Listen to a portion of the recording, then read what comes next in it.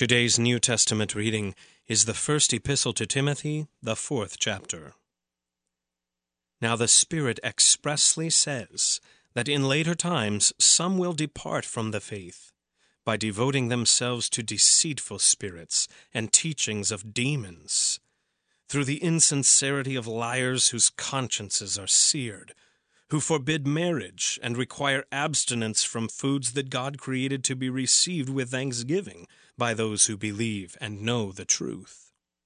For everything created by God is good, and nothing is to be rejected if it is received with thanksgiving, for it is made holy by the word of God and prayer. If you put these things before the brothers, you will be a good servant of Christ Jesus, being trained in the words of the faith and of the good doctrine that you have followed. Have nothing to do with irreverent, silly myths. Rather, train yourself for godliness. For while bodily training is of some value, godliness is of value in every way, as it holds promise for the present life and also for the life to come. The saying is trustworthy and deserving of full acceptance. For to this end we toil and strive, because we have our hopes set on the living God, who is the Savior of all people, especially of those who believe. Command and teach these things. Let no one despise you for your youth, but set the believers an example in speech, in conduct, in love, in faith, in purity. Until I come, devote yourself to the public reading of Scripture, to exhortation, to teaching. Do not neglect the gift you have, which was given you by prophecy, when the council of elders laid their hands on you.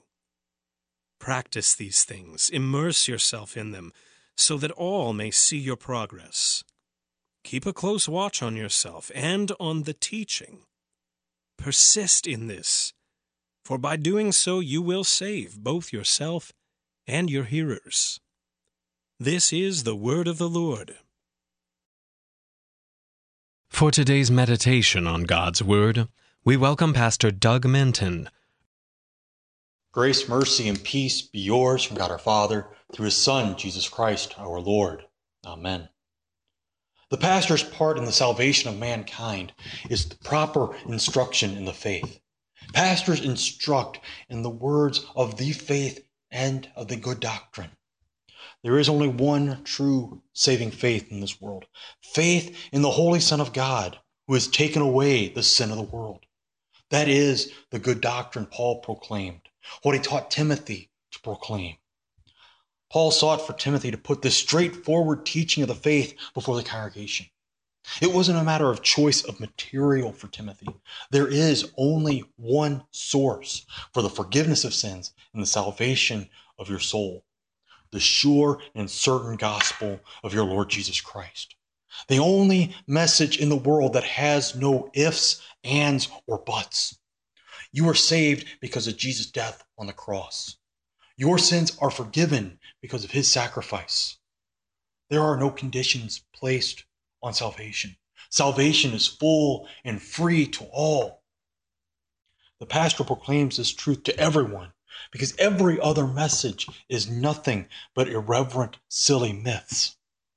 The idea that you can do whatever you want because you've been baptized or confirmed is an irreverent myth. The idea that you can please God through doing enough good works is a silly myth. The idea that you can stop sinning in this life is another myth. A Christian should never entertain these myths. Therefore, St. Paul commands Timothy to train yourself for godliness. This training can be done in many ways. Fasting and bodily preparation are certainly fine outward training, but they only go so far. Faithful training for righteousness requires faith in the death and resurrection of Jesus Christ. Faithful training requires a working knowledge and submission to God's holy word. There, the Holy Spirit reaches out to you with His grace and mercy. There, godliness and its rewards are set before your eyes. There, you find the promise for the present life and also for the life to come.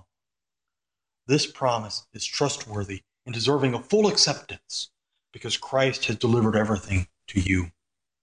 We strive and toil in this life because there are so many voices surrounding us, tempting us with the irreverent, silly myths.